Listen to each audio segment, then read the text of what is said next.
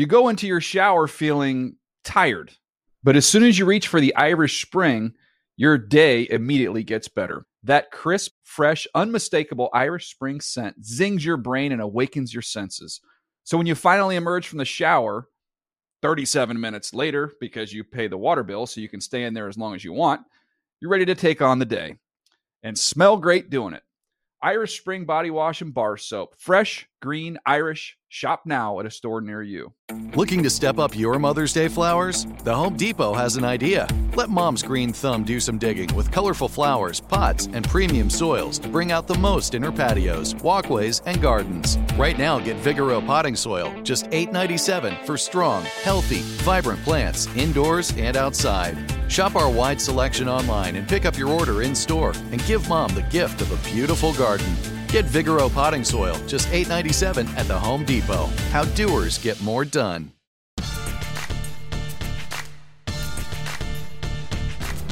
Off the bye week, heading into Turkey Thanksgiving week, a.k.a. Rivalry week versus the Falcons. Thank you for tuning in to Off the Edge with me, your host, Cam Jordan. I'm super excited. We're not only going to talk about the Falcons, the Falcons, the trash cans. I mean, the Falcons, right? It's Saints rivalry week. It's New Orleans versus Atlanta. Louisiana versus Georgia. It is what it is.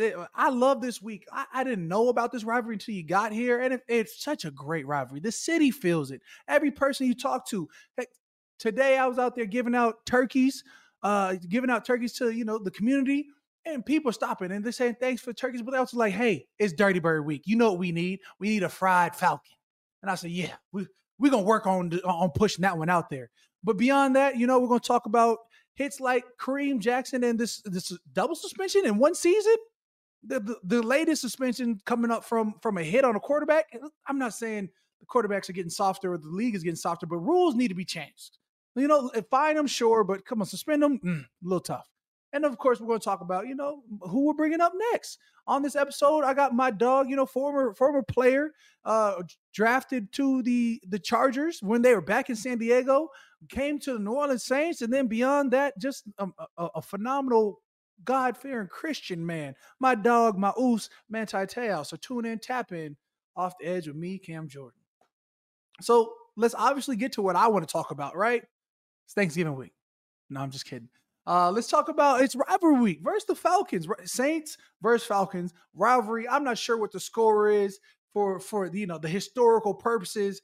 As far as I know, I think this is 13 years in. This will be the 25th time I play the Falcons. I believe I'm 16-8 against the Falcons. I don't know if you know that's 2-1. That means I'm 66% chance of winning. I like them odds. I love them odds for the Saints. They've got Desmond Ridder, Drake London, Kyle Pitts. They just drafted another top 10 guy, a kid out of Arizona. So I hate to have to do it to him because we're from Arizona, but I'm going to have to try and lock him all the way down. Bijan Robinson, dude is showing some talent. As a rookie coming out of University of Texas. It's a whole nother thing. But this rivalry week, I'm giving out turkeys. This week I had a God is Love Foundation, me partnering up with Giving Hope NOLA, this wonderful Giving Hope NOLA closet they give out to the community down in New Orleans East. So I'm out here giving out hundreds of turkeys, right? And each car I'll come to, who that? We love you. Saints Nation's the best nation. Kim, you've been here so long. Thank you. Whatever it is. You know what I need? Oh, you need a turkey? Let me get you some fixes. Let me get you. No. Hey, beyond the turkey, thank you for the turkey. I need a fried falcon. I need a dirty bird leg. I need to go ahead. Matt Ryan need to go down. Baby girl, Matt Ryan don't play for the Falcons no more. I need that quarterback to go down. Who's that quarterback? Taylor Heineke? No, ma'am. I believe it's Desmond Ridder. Yeah, Riddler. Riddler needs to go down. Okay. All right. We're going to have to, be on our P's and Q's, dot our I's, cross our T's to get this job done. Because what we have been doing is letting quarterbacks escape on us for some reason, and that's on the D line. So that starts right here with me.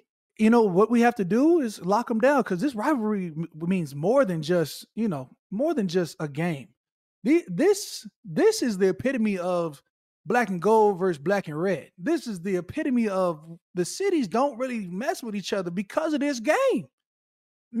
Like, guys go out their way to hate on Atlanta. Atlanta goes out their way to hate on New Orleans Saints. I might as well call them Diet Saints at this point. They've got half our D line from previous years. They've got David Onyemata. They've got Albert Huggins. They had Jalen Dalton at one point. They took a linebacker, Caden Ellis.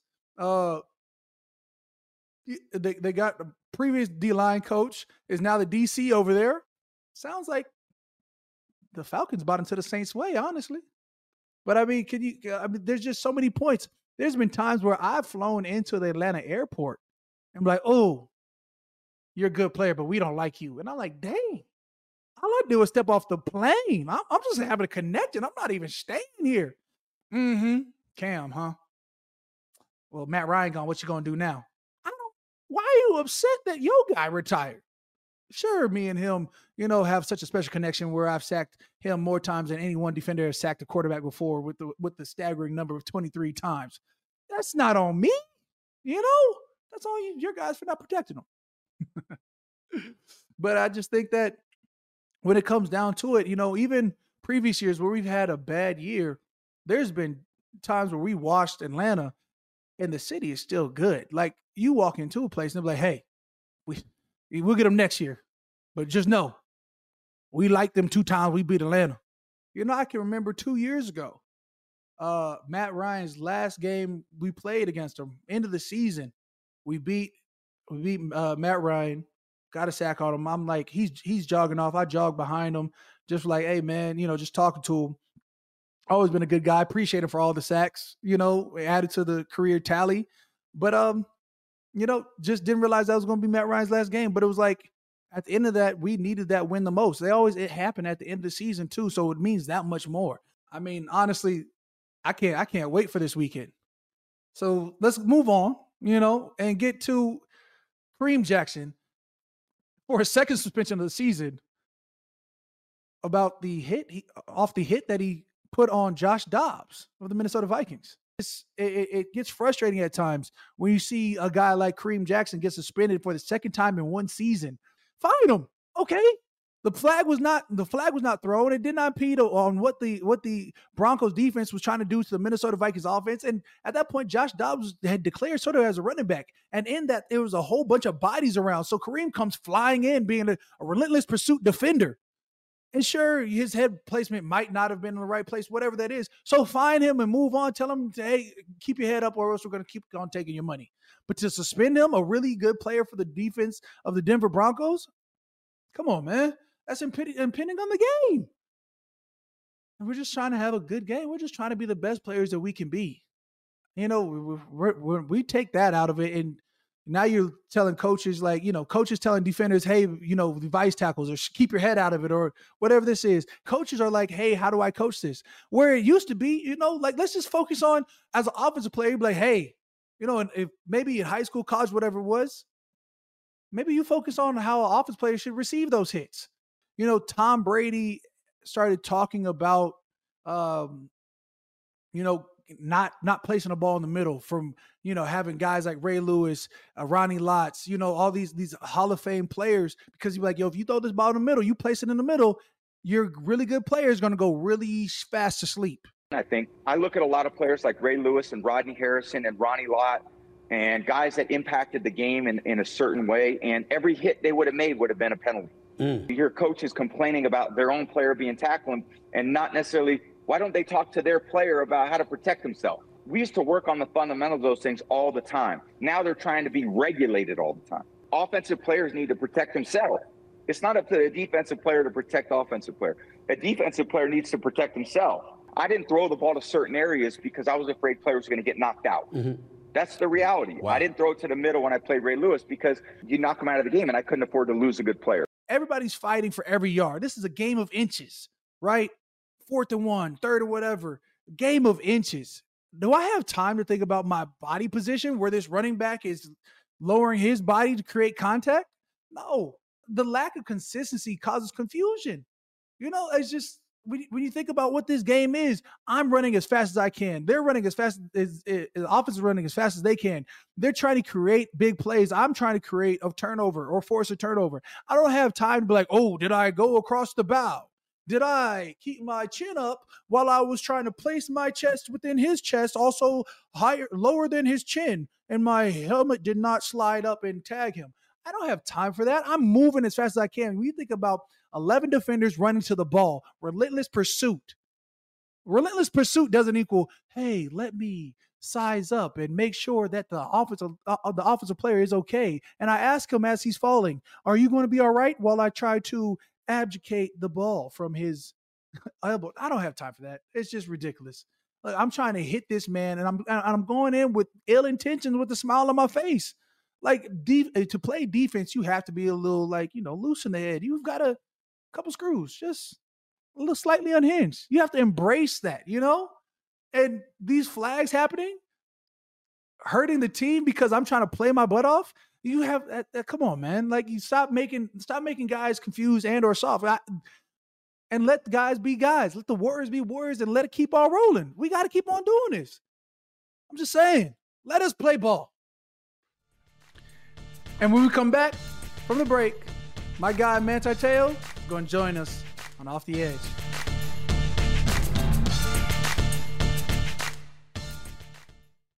You go into your shower feeling tired, but as soon as you reach for the Irish Spring, your day immediately gets better. That crisp, fresh, unmistakable Irish Spring scent zings your brain and awakens your senses. So when you finally emerge from the shower 37 minutes later, because you pay the water bill so you can stay in there as long as you want, you're ready to take on the day and smell great doing it. Irish Spring Body Wash and Bar Soap. Fresh, green, Irish. Shop now at a store near you. This is Colin Cowherd from The Herd with Colin Cowherd. Angie's List is now Angie, the nation's largest home service marketplace. They're here to help homeowners get all their jobs done well. Angie has helped over 150 million homeowners care for their homes. Whatever your home project, big, small, indoor, outdoor, come to Angie to connect with and hire skilled pros to get the job done well. Listen, I've got a couple of things in a bathroom in my house. Got to get it fixed. I don't have time, and I'm not good at it. Angie is. With just a few taps on the app, you can have Angie tackle your home service project start to finish. With over 200,000 pros in their network, Angie makes it easy to research, compare, and hire pros to ensure a job done well. With 29 years of experience combined with new digital tools to simplify the process, Angie makes completing home projects really easy. It's your one-stop shop. Angie can help you find the best price for your project by comparing quotes from multiple pros in just a few taps, or book services at an upfront price based on local data. They get the difficulties that can come with home projects. They get it. Why not make it as simple as possible? Get started at Angie.com. That's ANGI.com, or download the app today. Super excited, bro, that you're even tapping in. It's my dog, my brother, my man that walked over to the house and left some food on while we was playing, back in the gap. Bro, when I tell you, I'm excited to have you on the podcast, bro. Like, strictly because, one, we were teammates, but two, because you're an honest, positive force to be reckoned with, bro. And like, I feel like you don't get enough flowers as it is, and you probably do. I'm not sure. You out in Utah, you roll down your window and it's probably snowing outside. I'm not meant for the snow. But when I say Manti Te'o, bro, everything that you did in college over at Notre Dame was spectacular. You played there. You were should have been, in my mind, a Heisman Trophy winner. You had a Heisman push. You know what I'm saying? A runner-up, if you will. But the things that you did in college were absolutely special, bro. You look down and you were going to have accolades for days. You talk about the Maxwell Award, the Walter Camp Award. You talk about the Lott Award, the Chuck. I can never get that linebacker award. Bednarik Award, bro. Like, what in college there was no award untouched that you didn't have, bro. You're a unanimous All-American. Like I said, you should, in my mind, you should have been a Heisman Trophy winner. But, it just is what it is, bro. You get drafted in the second round to the San Diego Chargers. Does that feel weird that, it's not San Diego no more? Are you rep LA Chargers? No, I always rep San Diego, you know how it is. Right. Even when I was playing with New Orleans, I was still living in San Diego. I would send you the pictures of my tacos at Oscars, and so you and the family were supposed to come out many a times, and then we moved, and you refused to come out here in the cold snow. So we're gonna have to link up in San Diego. Oh, no. I'm gonna get out there, bro. Are you outside of City Park? Where you at? Somewhere? So we're in Lehigh, right between Provo and Salt Lake. Okay. And we got to take you on the slopes. I know you got the elite level of athleticism. The only D lineman that I know leads the conditioning in the half gasser. So you definitely could make it down the hills. Oh, but I'm not conditioned for snow, fam. Bro, we played that one game in Cleveland, and it changed it solidified my perspective on nobody should play in cold games. But it also changed my life in terms of I was like, I can't be in America anymore. I left and we lived in Spain this offseason because of that Cleveland game. I was like, babe, pack it up. We're taking all 4 kids. You're homeschooling and we're leaving. See. Just a little Cam slight flex right there. I decided I'm going to go to Spain. Pack your stuff up. See, a lot of us can't make those type of decisions, bro. So you packed up and moved to Utah. You were like, this breeze feels too good. Okay, but my decision was because of living purposes. It was like I don't have the Cam type of tax bracket, so we got to get out of these high taxes and go to a lower tax place. I'm not trying to hear that. See, I didn't just say, "Hey, let's go to Spain." We're not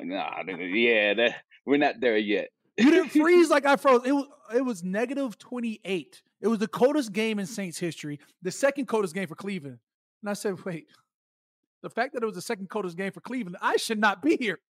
Well, you remember when I went to college, Oos, the negative temperatures, it's ridiculous. But you chose that. You were like, ooh. Yeah. Notre Dame. Anyways, bro, so let's just say, you got drafted to the San Diego Chargers. We just moved past that. Get us to the Saints. You come onto the team.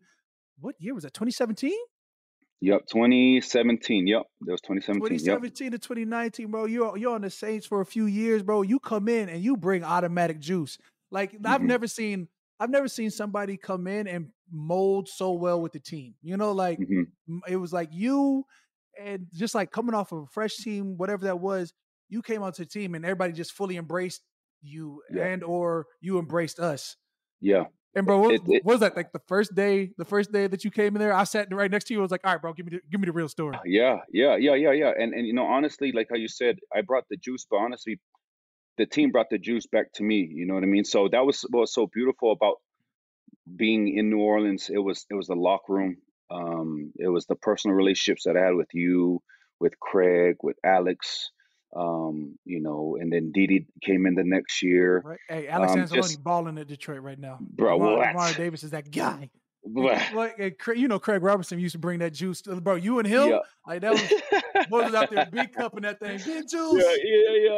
Yeah. And so it went both ways. I'm forever grateful to all my brothers over there at New Orleans for kind of helping me to resurrect my career, because I played the best ball that I played in New Orleans, and it had everything to do with the path that I took personally to get back to where I needed to get to, but the people that I surrounded myself with, the people in that locker room that helped me to, once you sat next to me, we had that conversation. I remember I was sitting in my locker, we had that conversation. It was like, all right, bet, it was like, all right, let's go play ball. You know what I mean? And that's where the first time that I felt that people saw me as a teammate, and not just a news clipping, you know what I mean? And my play was able to raise from there. And man, I had the most fun playing over there in New Orleans, and especially that we got to go back to California during the preseason, and we played. We had a joint practice against the Chargers, and he was turned all the way up. Turn all the way up, like you might as well like hit your haka, fam, and like I was like, all right, this clearly meant something to him. Yeah, well, I think it was a benefit, because then we got out of that humidity, and right. I remember, man, Sean was trying to make a point, that year, and I was just like, I remember thinking to myself, I was like, so the year that I signed here, you decided to bring the team back to New Orleans. We had just done like 3 off seasons in Northern Virginia With all those training camps with Northern Virginia, where it was like 65 and sunny, 70 and sunny, and we had like 3 years of back-to-back losing seasons of 7-9, 7-9, 7-9.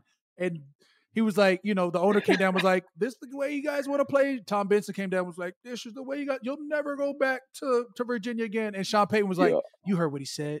Now let's double down. And I was like, Jesus.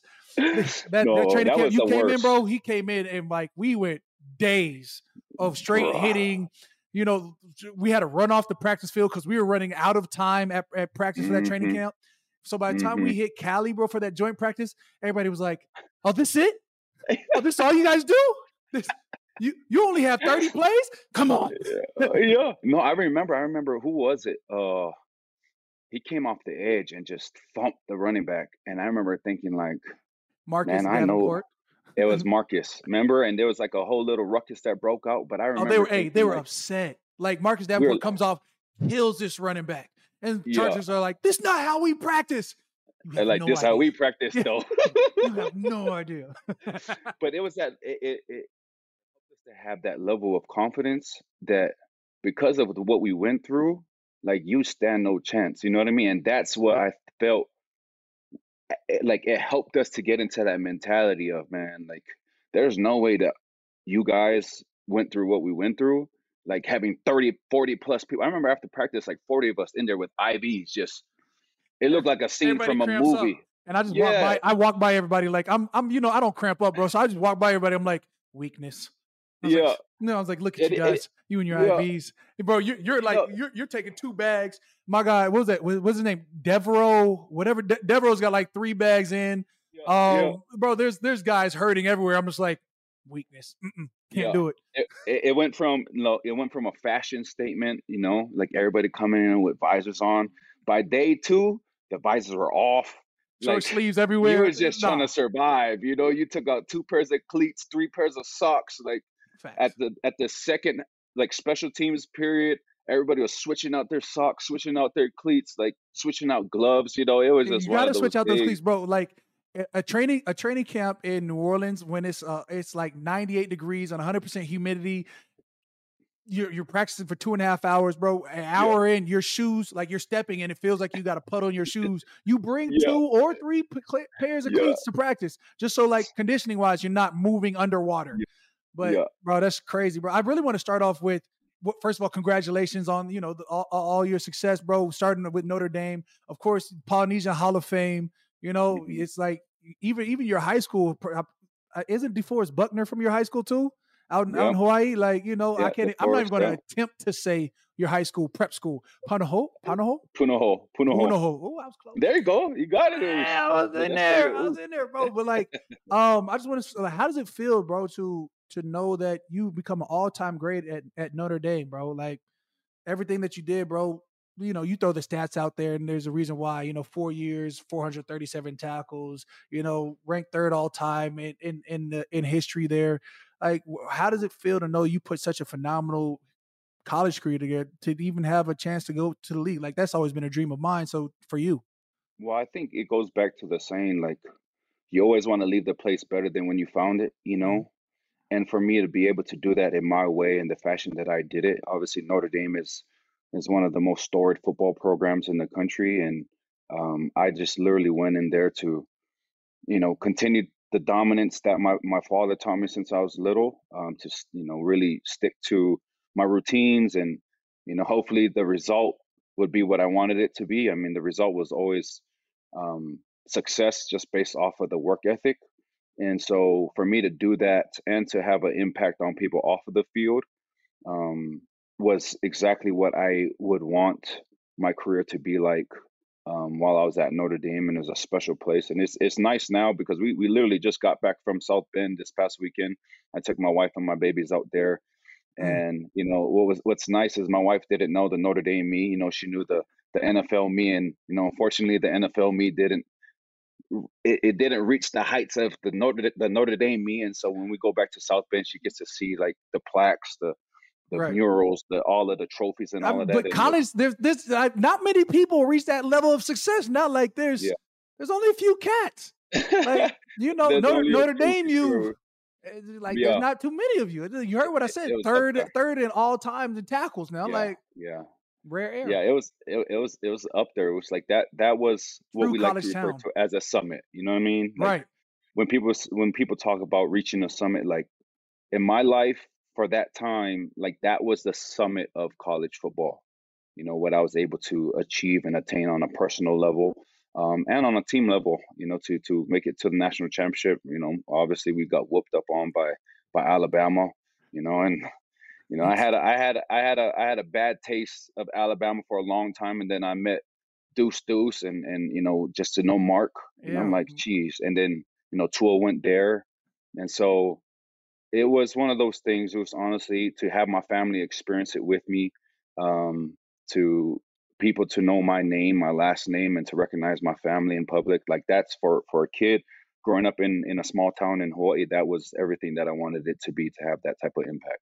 Yeah, I still don't understand this whole like I'm from Hawaii and then I lived in San Diego and then I moved to Utah. I'm gonna talk about this forever. Like nothing but breeze and views of ocean and like now you're like Yeah. snowing outside.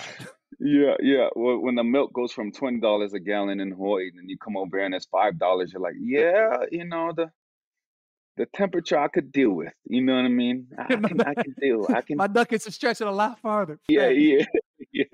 Bro, so let's talk about the Polynesian Hall of Fame, bro. Because like now you're part of the living legends that's in there now. Troy Mhm, Polamalu would probably be the first name that comes to my mind, and now the mhm. second name is going to be Manti Te'o. Thanks, Zeus. Like Thanks, Zeus. like I'm just saying, Yeah. like when you're in that same breath, Polynesian Hall of Fame. Like I said, I'm a joke, but like, well, the Rock's in there too, but like, but in terms of football, Yeah, Troy Polamalu's you, him. You yeah, probably up next is probably Marcus Mariota. Like yeah, DeForest yeah. I Buckner think, probably. It's yeah. going to be No, heavy company. yeah. Defoe is definitely going to be in there. Tua's definitely going to be in there. Talanoa is definitely going to be in there. Obviously, their careers are still going. But to be in the Polynesian Hall of Fame, it's a big deal because now life comes full circle. Like when I was a little kid, Troy was my example of, oh, I could do it. You know what I mean? Like to Right. see Troy play at USC, and for him to be drafted to the Steelers and watch his career, go as it went, and Hall of Famer, Pro Football Hall of Fame. Um, for me, growing up as a little kid, I would look up to those type of individuals, and be like, man, if Troy can do it, I can do it. There's a way to do it because he's kind of blazed that path for me. Now to be in that position and understanding that there's kids back at home, there's kids around the world that's looking up to me and say, hey, Manti did it, I could do it. And I think for life to come full circle that way, just goes to show that all the hard work and the sacrifices that myself and my family put in, it all paid off. And hopefully we'll be able to push the script with allowing the younger generations to say, hey, we can do what he did and more. You know what I mean? Let's take it higher, let's take it further. And then hopefully the next generation comes around and pushes that even further. And that's kind of what that Polynesian Hall of Fame means for me. It's a celebration that all the hard work was worth it. But at the same time, it's just another flag up there to tell those kids that's behind me to say, hey, bro, like you could do the same thing. Now take it further. You know what I mean? Oh, big legacy. Yeah. That's what it's about. I'm built on it, bro. It's legacy, Yeah. legacy, legacy. Yeah, yeah, and that's Yeah. what it's all about, so we all can relate, with that. Is like when we die, like obviously the only thing that stays here is our names and the stories that people tell about us, and their interactions with us, you know what I mean? And so I always wanted those interactions and those stories to be positive, to be like, man, my life's better because I met Manti, my life's better because I met Cam. And how I feel about you. So, that the impact that you've had on me and my family. And when the documentary came out, like you was one of the first people that I text, to say, hey, Us, like I wouldn't be where I'm at if it wasn't for you personally, and like taking all of us to the Jay-Z concert. Like you have no idea, so like how much that concert changed my life, like where I was at that time. And you invited me, just being around the fellas, I was like, okay, cool, like getting to know my teammates. But then the spiritual journey that that concert had on me, because obviously Jay-Z was going through his stuff with Beyonce, and you know, Right. he had a lot of people like saying this about him. And I remember he started off the whole thing with his dialogue and the narrative, and he went through the Kill Jay-Z stuff. And I remember like just thinking about it and listening to him, and I'm like, man, those are some of the things that go on in my head, you know what I mean? And then when he ended it with saying, you can't heal what you don't reveal, like, bro, that was just, it was mind blowing to me. And I'm like, bro, like, that's what I got to do. And so from that moment on, it was like my whole life kind of took a 180 of, man, I'm looking at this thing the wrong way, you know what I mean? And it Right. had everything to do with that concert. And then you look at how I played ball that year, and look at, you know, and everybody would come to me as like, man, that's a Notre Dame Manti that's playing. I was like, well, in order for me to get here, there are events that needed to take place, you know Right. what I mean, in order for me to get to this place, this space mentally and emotionally. And that concert that you took me to it was a big part of that healing. And so, like, again, it was like I never forget the people that was there for me, and you was obviously one of those people, and that's why I had to pay my respects to you. And you was the, you know, like I said, one of the few people that I text. That's what I'm saying, bro. You hit me, and I didn't even know the impact. You know, like I'm like, yeah, Hmm. bro. Like, you know, like Hmm. if I'm in a suite and the D line in the suite, hey, you know, the defense is always welcome. We even open it to the Hmm. offense sometimes. You know, like Yeah. I'm all about that defense camaraderie because I think that makes the team better when you know what your brothers are going through. You know, like we Hmm. bleed together. Why would I not? You know, why would I not want to know more about you as a person? You know, Hmm. so it's Yeah. always that idea of building family, but just that how did you even navigate? Like, bro, like why did those words hit you so hard that when that documentary came out earlier this year, like how did you navigate that emotional aspect of sort of having to relive through everything, right? Yeah, yeah. Well, you know, it goes back to that saying that Jay-Z said, you can't heal what you don't reveal, you know, and there's a lot of healing that occurs when you can verbalize things, you know what I mean? I didn't realize how heavily I was holding everything in, and you Right. you can't heal it when the poison is inside of you. You know, you have to bring that poison out. And the amount of healing that I did all the way up to that point was enough for me to be comfortable in certain circles. You know, there was a time where I wasn't comfortable in public. Like I literally would just go to work, do what I had to do, come home, and just be a hermit. Like I didn't want to be around anybody. I This didn't. must have been Dago days because like the It was Oos ego. is lucid. I know in New Orleans, big people Yeah, person, big heart person. You know what I'm yeah. saying? Like, But "Oh, what you need, yeah, I'm here for you. Hey, oh, Oos, I left you exactly some though. food at your front door. I knocked on your door. Oh, you wasn't home, Oos. I left you some food. Like you Yeah, know what I'm yeah. saying? Yeah, and that's the evolution of it all. You know what I Mhm. mean? Like that was who I am at my core. I'm a guy who I love people. I love, you know, having great experiences with my friends, creating memories with my friends. You know, the hermit, that's not me. You know, but Right. in order for me to get from the hermit to the guy who was just, you know, love was excitement, was just enjoying the process and being grateful for the day, like there was a transition and a journey that I had to go on, and a lot of it had to be done by myself, but there are key moments where I needed somebody to be there with me, you know what I mean? And so like you're one of those guys, Craig was one of those guys, Alex was one of those guys that I really leaned heavily on. And you said something that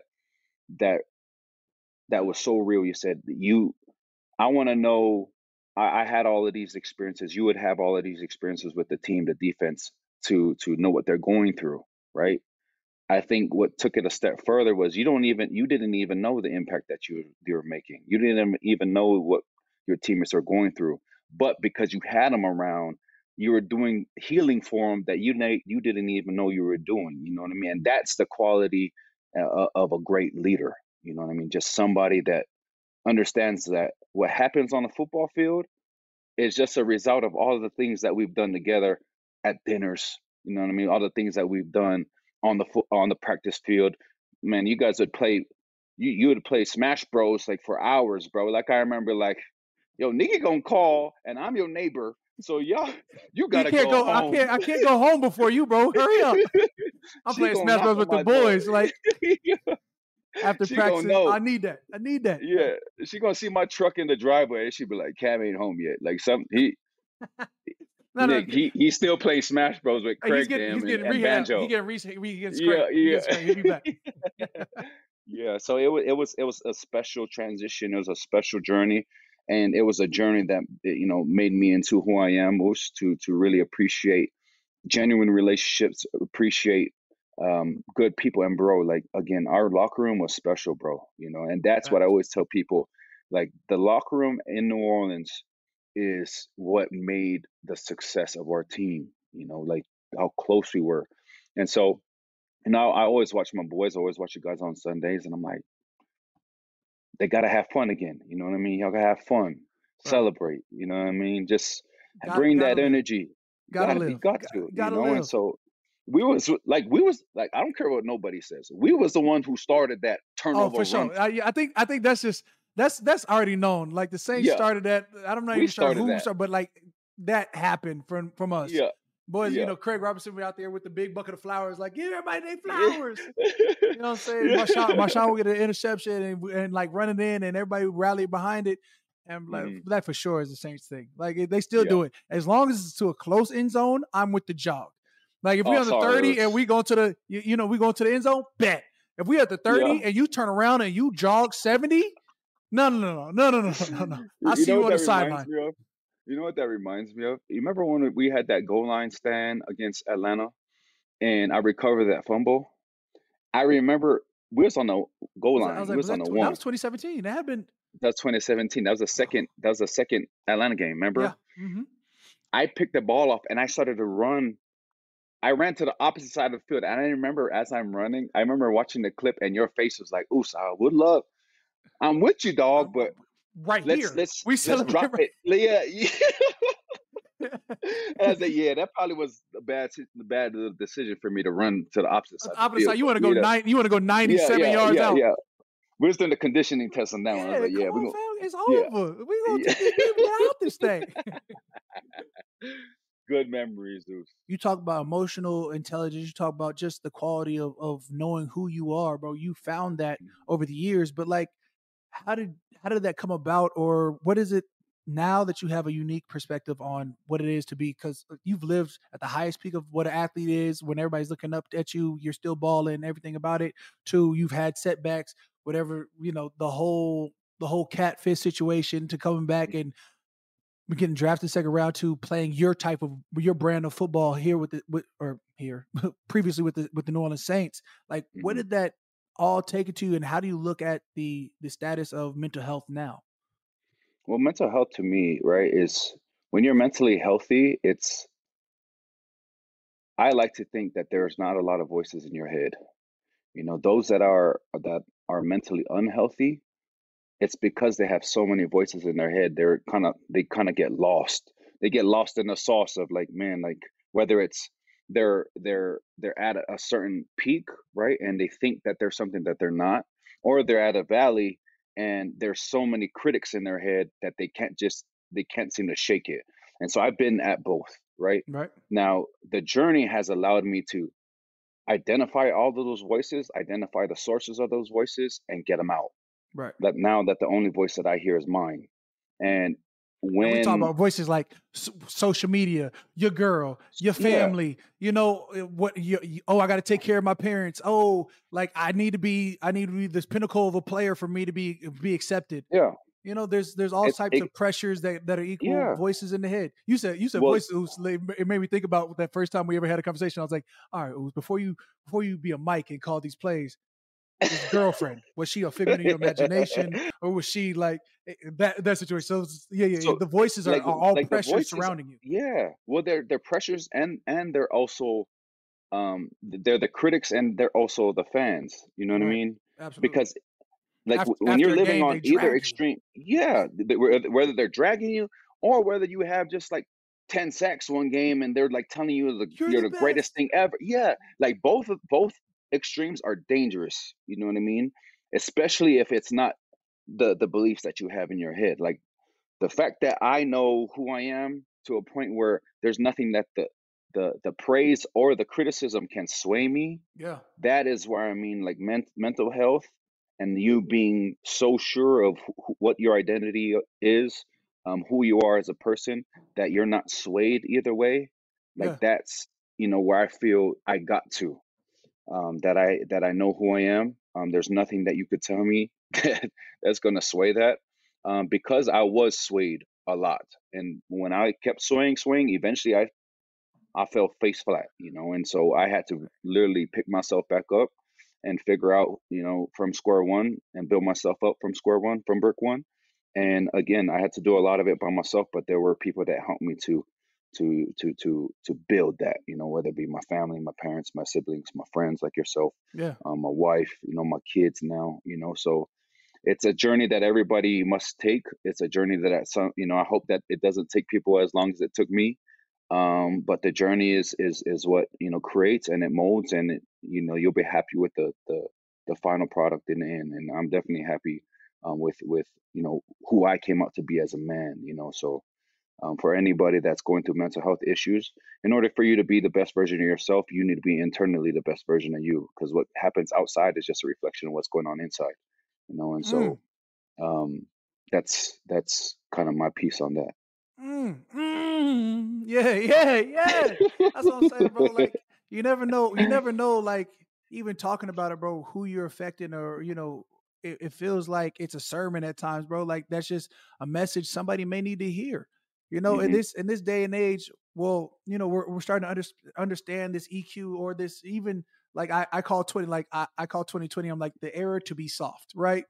And I sort of chuckle about it, but it's literally like, everybody's worried about other people's opinions. Everybody's worried about everybody's, how am I affecting next person over, or how are they affecting me, or social media does this, and all these other circumstances where it's like, bro, know who you are and stand on it. Like live your truth, live your life, and be blessed. Like, there's so many ways it can go. Life can always be worse, and life can always be better. It's just like watching after a game football film. You're like, bro, I played terrible. Game film is not going to be as good as you think it is, and game film is not going to be as bad as you think it is. Those games be like, oh, I killed them. I had 4 sacks. They couldn't touch me. And you walk on and you're like, dang, I got locked up like 3 or 4 times, bro. Like, or I got close. It could have been a 7-sack game, and all I left was 3 or 4. Like, you're like, dang. That's a great analogy. That is actually a great analogy of how life is, and like, I never thought of that analogy, but now that you put it that way, that's actually the perfect analogy for it. It's never as bad as you think it is, and it's never as great as you think it is, So, like, again, to stay grounded in it all, to be grateful for it all, because at the end of the day, like life happens for you, it doesn't happen to you, and so you have the ability and the power to make life what you need to make it. You could make it great, but you could also make it a living hell. You know what I mean? So you have that power.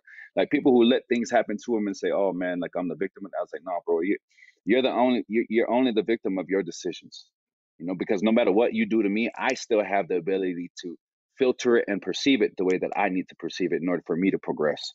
Like, I'm never going to let anybody do anything to me, say anything to me that's going to cripple me and stunt my growth as a person. And the reason why I know that is because I used to let that do it to me. You know what I mean? And so Absolutely. that's what, for me, mental health, I think it's something that's important. I think some people look at it as a reason to do the things they do. No, that's not what mental health is. You know what I mean? Mental health is you understanding who you are, the best version of yourself, the best form of yourself, and you doing all that you can to get there. It's not an excuse to do stupid things. You know what I mean? That's not what it is. You know what I mean? Like, I don't like when people say, "Oh, no, bro. That's not what this is." It's understanding where I'm at and where I need to get to, and the things that I need to do in order to get there. And so that's what I think mental health is. It's for me to be the best version of me, to do the most good. What version of me brings out the most good? What version of me brings out the most production? No Like, doubt. that's what I need to do. That's the person the I need Lord to be. bless me. How can I be a blessing to others? Exactly, brother. Exactly. I'm still breathing. I'm still standing. Yeah. Bro, like I say, you a family man. Now that I can't say like football's over, because I don't think football ever leaves the blood. Right now, you got a legacy of your own, bro. Like I said, married. My dog got 2 kids now. You know what I'm saying? Jits. Yeah. With the S at the end, you know what I'm saying? What's it now? Because there's no off season now. Like me, off season, I'm splitting. I'm like, man, what else can I do? Where can I go? Yeah. What's next for you, bro? Like, now you done dropped a documentary. You probably got an executive producer credit out of there. You go EP. You do things now. What else is in Utah for you? What was amazing was when every parent will understand this. When my kids came into my life, especially when my son came, when my daughter came, like I went to the dad phase, the dad bod, I gained a whole bunch of weight, and I Okay, didn't realize it you gonna put that until on the baby girl? yeah, it was my daughter's fault, bro. Like, my princess softened me up, but then when my son came, and with the both of them, um, immediately life took a turn for me. It I immediately wanted everything great in this world for my kids. Absolutely. I wanted everything that was great in this world, I wanted for them. But the first thing that needed to happen was I needed to be great. I needed to be the greatest version of me, because my kids aren't going to remember what I tell them, but they're going to remember what they saw me do. They're going to remember how they saw daddy work, how they saw me walk through this life. And so I was 295, Who? January 1st. I Oh, was that boy was detacking that thing. I was Split the two 295. gap. Huh. Yes. Yeah. So my wife decided, she told me, she was like, hey, when I'm done giving birth to this boy, I wanted to do a fitness show. I was like, okay, cool. She did fitness shows before. So I was like, all right, what a perfect opportunity for me to get back to shape. So she and I went on this fitness journey, and Hey. my goal was to get back down to my playing weight of 237. I hit that. And so it was all way of getting back to the best version of me. Now, throughout that process, I was doing a lot of public speaking. Since the documentary came out, I met with a lot of successful people, and they just happened to be in the private equity world. And they were telling me, like, why aren't you doing what we're doing? He's like, there's no reason why you shouldn't be doing what we're doing. You have the network, you have the abilities, you just need to make those decisions for yourself. And I'm sitting over here in Utah, and I'm like, okay, like we're living a comfortable life, but we're not living the off season go to Spain life like Cam. You know what I mean? Like I wanna give that to my kids. You know what I mean? I know Tony Finau. Tony Finau is out here in Utah, and I watch him, how he moves, and it inspires me. I'm like, man, he's on a private jet everywhere. You know what I mean? He just came back from the F1 race over there in Yeah. in Vegas. I'm like, man, I want to do that. How can I do that? Well, I started to contact a lot of people, talk to a lot of people, and so we're in the process of getting into the private equity world, and that's where I know that I can do everything that I want to do. One, I can be present in my kids' life the way that I want to. Two, I can be the example to them of what I want life to be for them. Right. And three, I can build generational wealth. Mm. I can introduce my children and my children's children to a thinking and a mentality and an approach to life that is going to get them to a place, where, okay, daddy got the private jet. Now what you going to do? You know what I mean? Oh, that So private jet that's, gonna hit different. you know what I'm saying? But that's the Speak into envelope that I'm existence. trying to push. You know what I mean? Like, Absolutely. why not? Like, why No not? doubt. You know what I mean? Like, Bro. it's all up to me. You know what I mean? So if it's Facts. up to me, then I'm gonna take it as far as I can take it. And then, son, I taught you everything that I could learn No and doubt. everything that I've done. Now you got to take it. Yeah. You know what I Hey, mean? I can only So get you so far. Bro, I took yeah. the fam to Spain, and Tank was like, oh, we could do that again. No, baby. I took you to Spain for a reason. We lived out there this off season because, one, I wanted to introduce you to a different world. Two, I Mm-hmm. want you to be inspired to learn Spanish. And three, I want you to understand, when you talk to your friends, not everybody gets to live in Spain for 2.5, 3 Mm-hmm. months. Like when you it takes a certain way of working, takes a certain lifestyle to get to where you are. So you can't Yeah. just be like, oh, I'm just gonna live off my dad. No, baby. Like when that Mm-hmm. water spout turn off, I'm gonna Yep. tell you what my daddy told me. Yeah. Hey, I'm doing okay. Yeah. I don't know how you're gonna live, but I'm always gonna live like this. Yes. But Yeah. hey, And shout out to that's what you dad, need. bro. Shout out to Pops. Like Yeah. Steve Jordan. I Yep. was like, I remember, bro, I used to, have a TJ Maxx budget. I had a checking book that I had and I was like, I'm living in a big house, 5,400 square feet, which is huge to me. I'm going to all my Mm-hmm. friends' places and they're sitting on, 1,000 square feet or 1,200 square feet, 2,200 square feet. All I know is I got a big house, you know what I'm saying? Yeah. And Yeah. they're in J's and they're in, Coogee back in the Gap, and they rocking, Louis Vuitton, Gucci Coogee. belts. Hey, like I'm over here. I came to my dad at like 12, 13 years old once I understood what material things were. And I was like, man, are we broke? I was like, Dad, you played league for 13 years. And he looked at Yeah. me and was like, nah, I'm doing really good, actually. I was like, I'm an engineer. I got my degree from Brown. I'm still an engineer. I played in the league for 13 years. Like I'm doing really well actually. But you, son, you're broke. And I was like, oh, oh, Yeah, and that stuck with me. bro. But that's the power of parenting, though. You understand? Because dad could have taken it a totally different way. He could have had you dressed in the nicest things and enabled you. And that's one thing that I told my wife is I'll never do is I'm never going to enable my kids. Like I'm going to do what you just said, Cam. I'm going to take them around the world. I'm going to give them those experiences. I'm going to open up their eyes to see like, hey, man, like your dreams, I'm going to show you what your dream looks like. I'm not just going to tell you, write it on a paper. No, you want to do this? Cool. I'm going to take you over there Thanks. so that you can be in the buildings. You could see the environments. You could talk to the people. You could smell. You could taste. You could feel. You know what I mean? Because then it becomes a reality for you. Now it becomes a goal. Now you know what it looks like. Now you could picture yourself in those places. So that's what it's all about for me. It was like you asked me, what's next? Well, what's next is the top. Okay, now we get to this summit of this mountain. Well, there's always another mountain to climb. Let's get to the top of that one. Absolutely. There's always, and it never stops. It never stops, and I don't ever want it to stop for my kids. And I'm always going to learn from you. I'm always going to learn from your dad. Your dad's one of the best humans I ever met, man. Every time he saw me, he always said, "What's up?" Always asked how I was doing.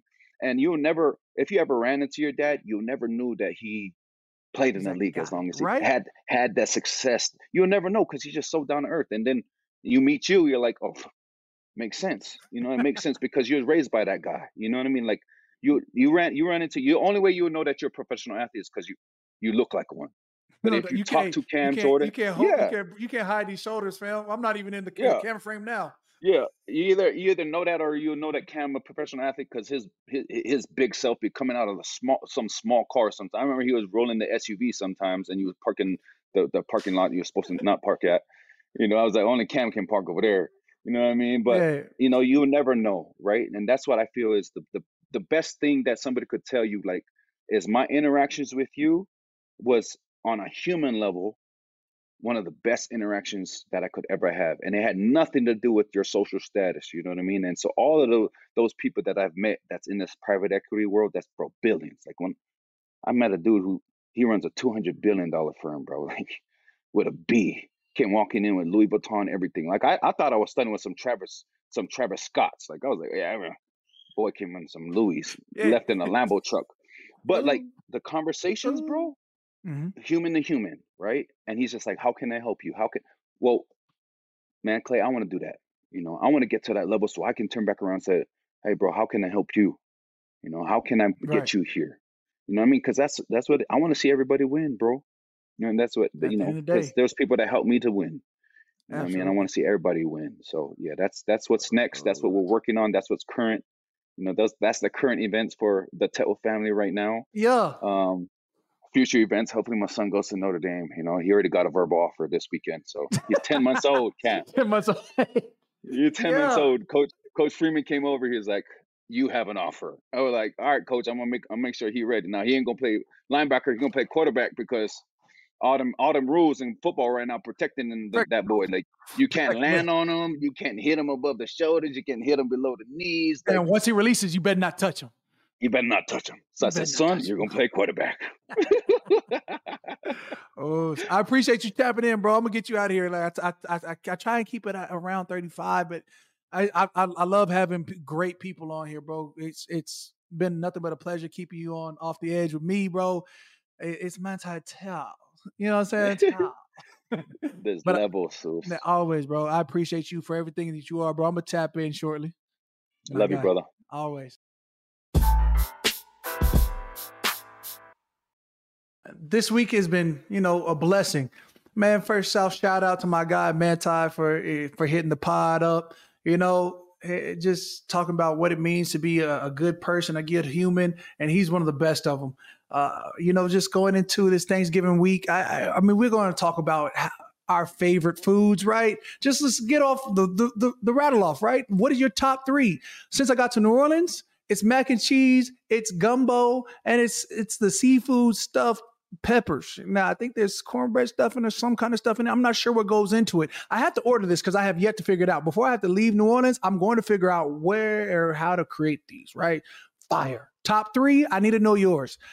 That being said, I just want to Thanksgiving and how blessed I've been. It's why, every year I try and give back so much of my time and efforts to Thanksgiving week, trying to feed my community, anybody who's in need. This past week, I teamed up, my foundation, God is Love, teamed up with Giving Hope NOLA Closet over there in New Orleans East, where they do a lot of great things, and gave out hundreds of turkeys. Fam showed up. Kids got to give out turkeys. I just want them to know that it's okay to be a blessing to another person. I think in this day and time, we're grateful for everything that we have: health, family, the ability to see our loved ones. My wife's family's coming in this week. They're going to do some great things on the grill while I'm working, and I'm going to get to come home and to a great meal. Some families don't have that, and it's just so important to give back and try to hopefully give a little bit of joy on a week that's meant for giving thanks. So shout out to everybody who made the event great. Troy Duhan, Miss Betty Thomas, Alicia Sheridan Burchard, the whole Saints team that showed up for the media situation. Wifey Nikki Jordan brought the kids through. Tank Glow, Nia, Cha-Cha, Chanel. They came through and they gave out turkeys, and a couple teammates showed up. Shout out to my dog Brian Brzee, my little rook. I don't think he had a choice in it, but he showed up. Just amazing overall support. So it's always a blessing to be a blessing. Just keep that in mind. And for that, I just want to wrap up the show. I appreciate everybody tuning in, tapping in. I hope you guys have a phenomenal Thanksgiving. I hope the gumbo is hitting, the mashed potato gravy is smacking, and I hope that everybody's mac and cheese is the cheesiest of the mac and cheese, unless you're lactose intolerant, and then I'm sorry, because I'm going to eat for both of us.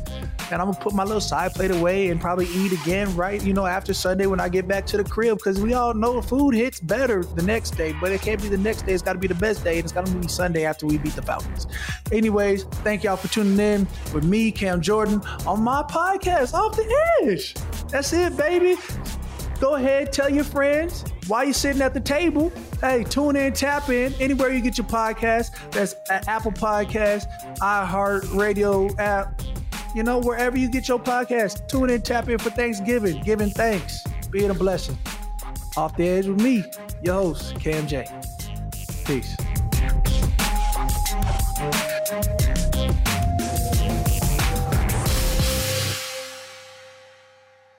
You go into your shower feeling tired, but as soon as you reach for the Irish Spring, your day immediately gets better. That crisp, fresh, unmistakable Irish Spring scent zings your brain and awakens your senses.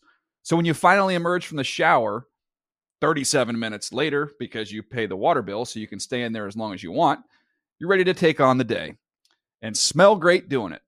Irish Spring Body Wash and Bar Soap. Fresh, green, Irish. Shop now at a store near you. Open a limited-time 11-month certificate at Kemba Financial Credit Union. At 5.25% APY, it's more than triple the national average, plus it's a safe and secure way to grow your money. Visit your local branch or kemba.org/cb for details. Offer expires May 31st, 2024. APY equals annual percentage yield. Restrictions apply. $500 minimum and $250,000 maximum deposit. Advantage status required. Comparison based on bank rate average. Federally insured by NCUA.